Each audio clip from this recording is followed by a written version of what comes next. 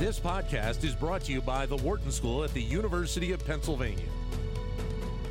Medical research looks to see how that sector can improve health outcomes for so many people, but it may not be as inclusive as it probably should be, and that is part of the focus of our next guest, Dr. Owen Garrick, who is Chief Medical Officer of CVS Health's Clinical Trial Services.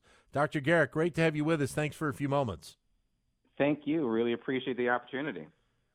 We talk so much about the lack of inclusiveness in so many areas, but if you can start out by highlighting the issue or the lack of inclusiveness in and around medical research. Right. So the basic idea, if you look at a clinical trial or study, you study and evaluate whether or not a potential new drug or vaccine or diagnostic works in a small population, and you hope that, or not you hope, you design a study so that that small population reflects or looks like, the larger population, right? So you can't study every single person in the U.S., so maybe you have a study of 500, 1,000 people, and that small group reflects the U.S. population, as an example. Historically, there has not been what we would call appropriate representation. So the participants in those 500,000 person studies have skewed toward white and male and higher affluence, which isn't all of the U.S. population. So the real issue is if you're not studying in this smaller group, it's not representative. You don't know for certain that these new drugs and new therapies work the same way in all populations. That's the basic idea. And if you look just some statistics, if you look at cancer studies as an example, maybe 4 or 5% of those that participate in cancer studies are from ethnically diverse backgrounds. And I went on to do a lot of math to realize that is underrepresented in terms of what Black and Hispanic and Native Americans might be in terms of those that are diagnosed with cancer. That's the basic idea. Small population that we study should reflect the larger population so we can actually know that these drugs and new therapies actually work. So how do you go about trying to change the pattern on that? And I guess part of it is awareness of the issue that has this historical nature in the first place. Indeed. So there are three big components, and we've tried to solve for these at CVS. The first is, as you mentioned, education and awareness. So the one benefit of, this pandemic we've lived in is that most people are aware of clinical trials given the COVID vaccine studies.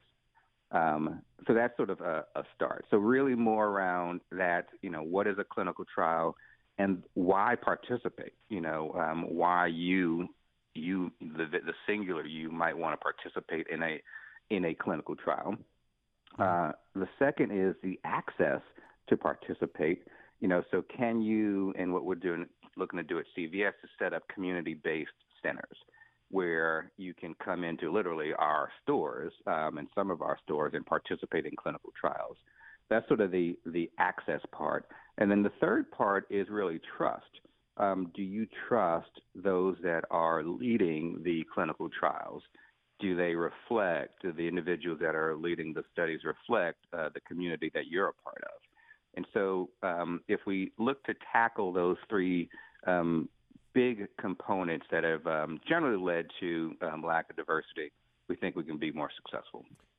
And so part of that access component is hopefully with, as you kind of alluded to, the availability and the location of some of the CVS Health stores that are in different communities around the United States. That's absolutely right. And, historically, if you look at where clinical trials have been located, they've been in larger academic medical centers, which are not community-facing, tend right. to be harder to just traverse just by, just getting into and finding the location where the study is happening.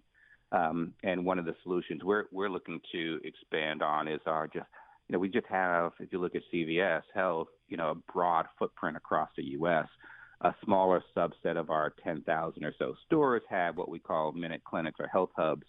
which are largely acute care settings, and we're converting many of those to research locations. So community-facing and really to the last part, the staff reflects and looks like the communities that we're serving. So there's this, in addition to the access, this trusted connection that diverse populations might have, because when they come in and see the staff looks like, their community. Yeah, about a minute left. So then it feels like then we're kind of, and we've used this word a lot during the pandemic, but we're kind of at a pivot point right now in terms of this type of research in trying to make change that, really focuses on being more inclusive, but also potentially is helping the health of people in these communities, which we know can be different. People react different to different drugs. They are impacted by different diseases differently. That is completely spot on.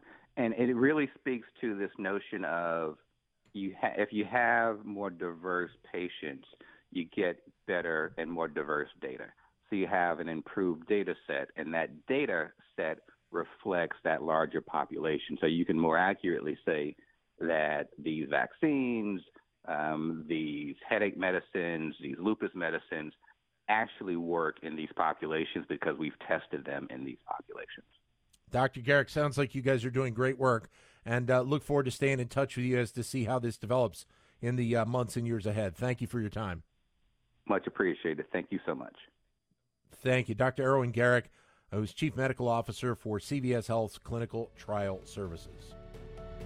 To keep engaged with Wharton Business Daily and other Wharton School shows, visit businessradio.wharton.upenn.edu.